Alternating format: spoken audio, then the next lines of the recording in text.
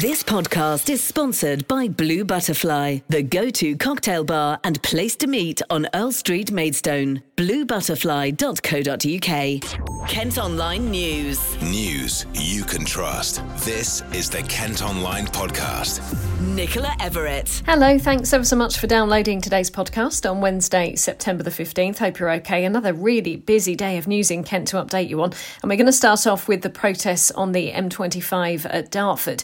For the second time this week, activists from a group called Insulate Britain caused long delays by blocking the motorway. Some even glued their hands to the road.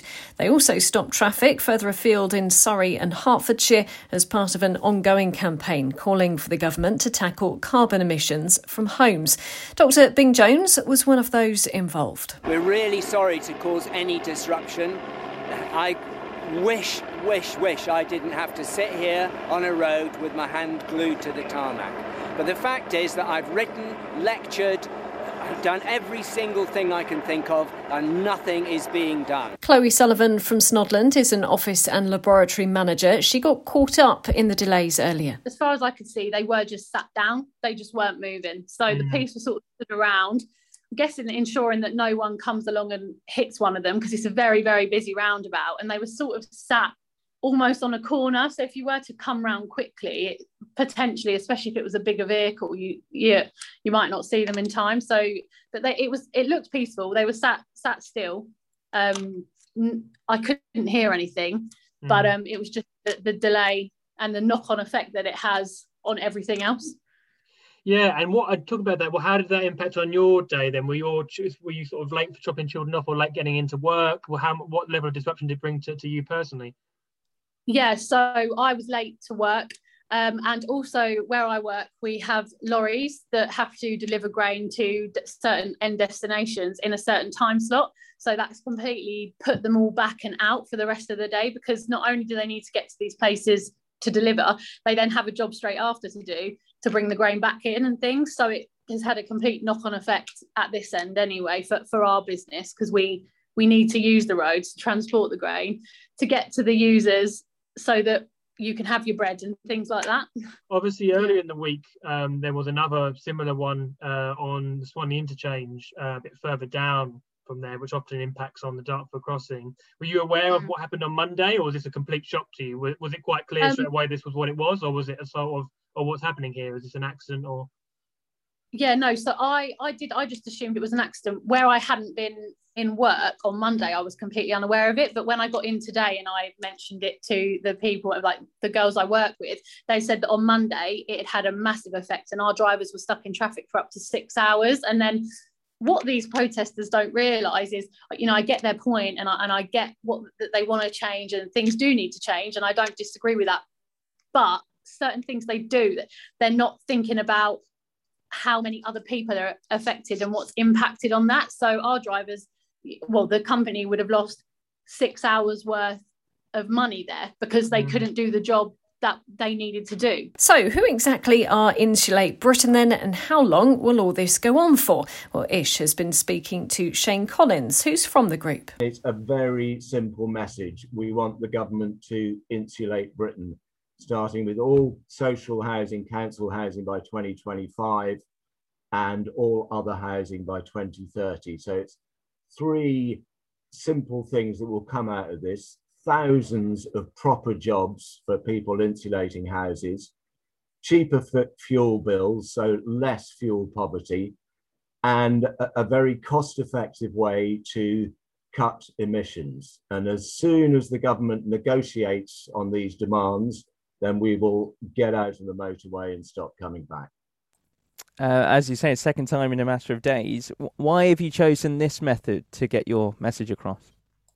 Unfortunately, the other methods of writing letters, of voting once every 4 years, of campaigning are just not having the desired effect. The government, whilst it has good targets for 2050, we're not hitting the milestones to get to those targets. You say that you're obviously prepared to do this repeatedly. I mean, how frequent could we be talking here? We've done, it's twice in a few days. We will carry on doing this until the government negotiates on our demand. It is that serious. We've got people prepared to be arrested prepared to go to jail. These people are the backbone of British society. And I think if ordinary people like that are prepared to get arrested and go to jail, then the government, Johnson, should listen and get on with the job, which, he's obliged to do because of the targets we've set.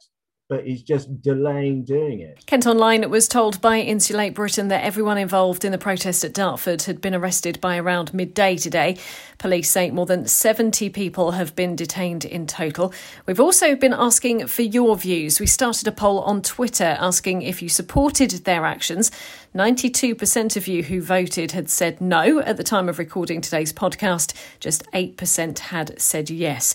We also asked for comments on Facebook to the question, do you support the blockade on the M25 by Insulate Britain? Craig Minter says, by all means protest, but not at the expense of the innocent public. March on Downing Street and you have my full support. Delay my journey by an hour and I despise you. Anne-Marie added, absolutely not. My partner is a key worker who has to get to work through the tunnel and over the bridge, and this protest is causing serious consequences to people's lives. It's utterly selfish, and I bet they all drove there too from wherever they came from.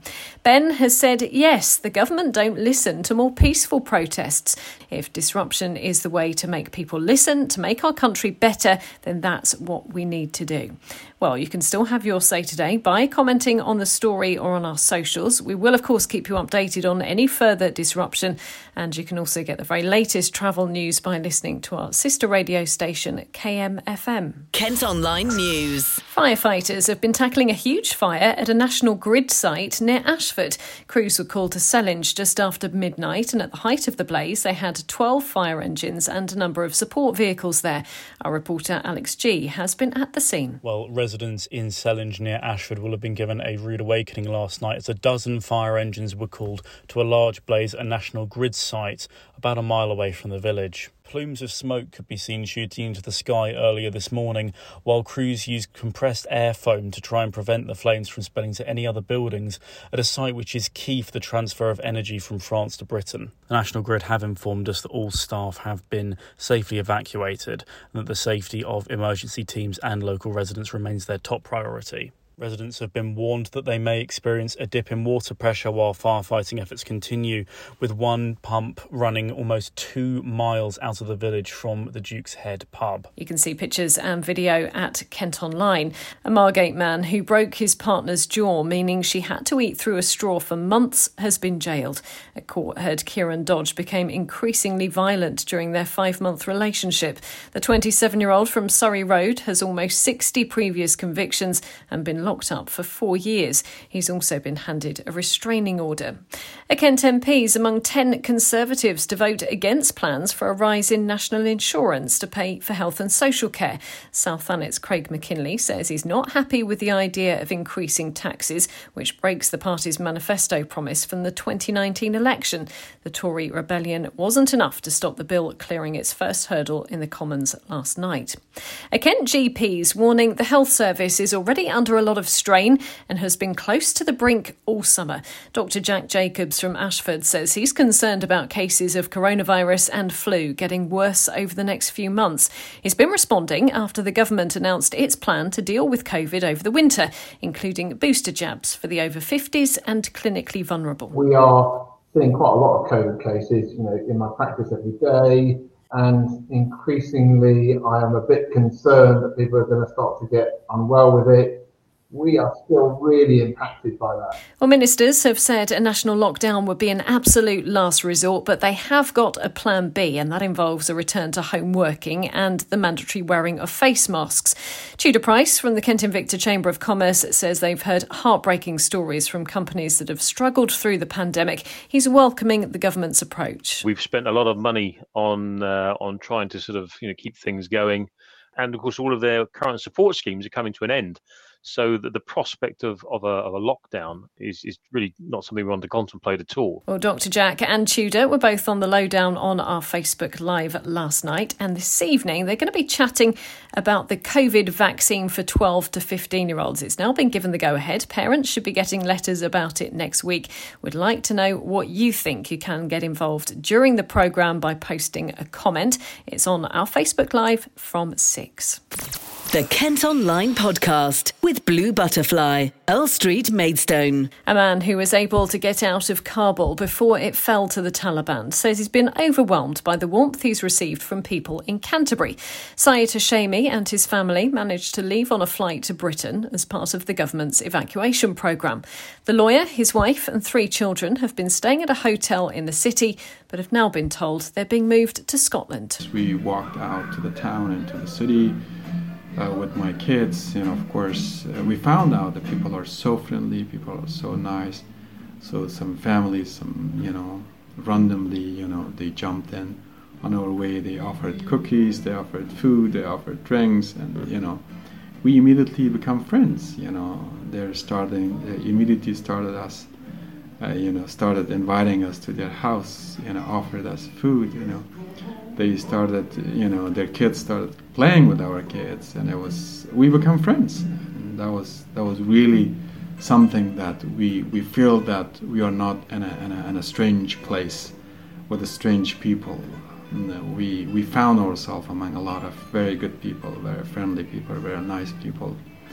So we become very good friends. Now, when I'm told to leave Canterbury, that we're moving out to Scotland next day, so I feel that I'm leaving another home, like I'm leaving a lot of friends behind, and I left a lot of families and friends back home in Afghanistan. So it's a little bit sad for me that I'm leaving friends here in Canterbury. So it's a mixture of feeling sad and leaving Canterbury and a lot of good friends.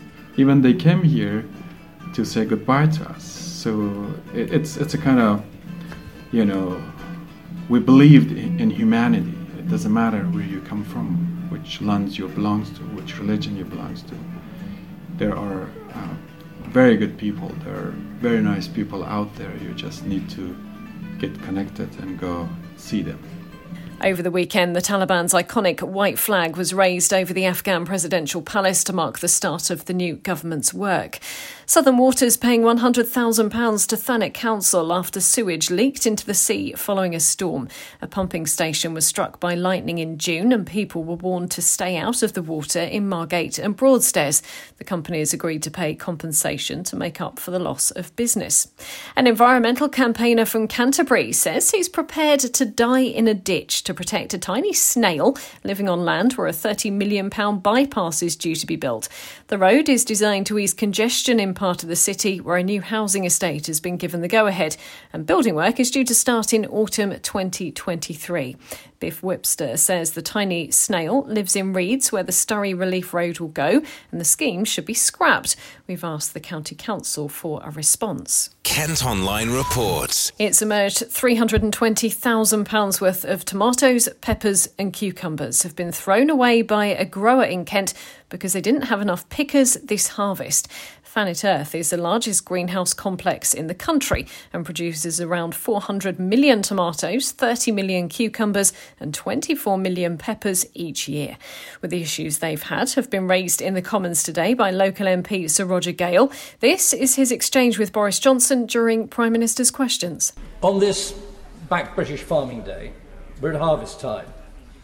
And Mr. Speaker, all is not safely gathered in. In 3 weeks, Thanet Earth in my constituency, one of the largest glasshouse companies in the country, growing tomatoes, has had to trash £320,000 worth of produce because of no pickers and no drivers.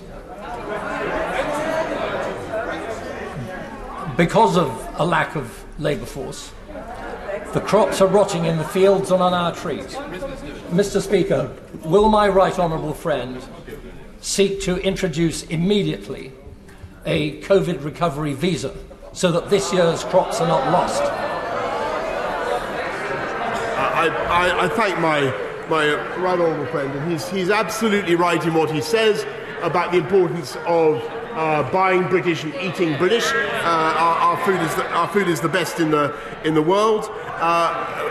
He's right also to address the problems in the supply chain that we're currently seeing, but we are taking steps. And of course, This has been a problem for a long time. But what we have is the seasonal agricultural workers scheme, which we will use to ensure that British farms get the labour that they need, Mr. Speaker. A craft beer firm is hoping to open a microbrewery and tap room at a former trampoline centre in Canterbury. Margate-based Flock has unveiled plans to convert the site on the Wincheap industrial estate. They plan to start producing 80 barrels or 12,800 litres a month and supply local pubs, off licences and restaurants.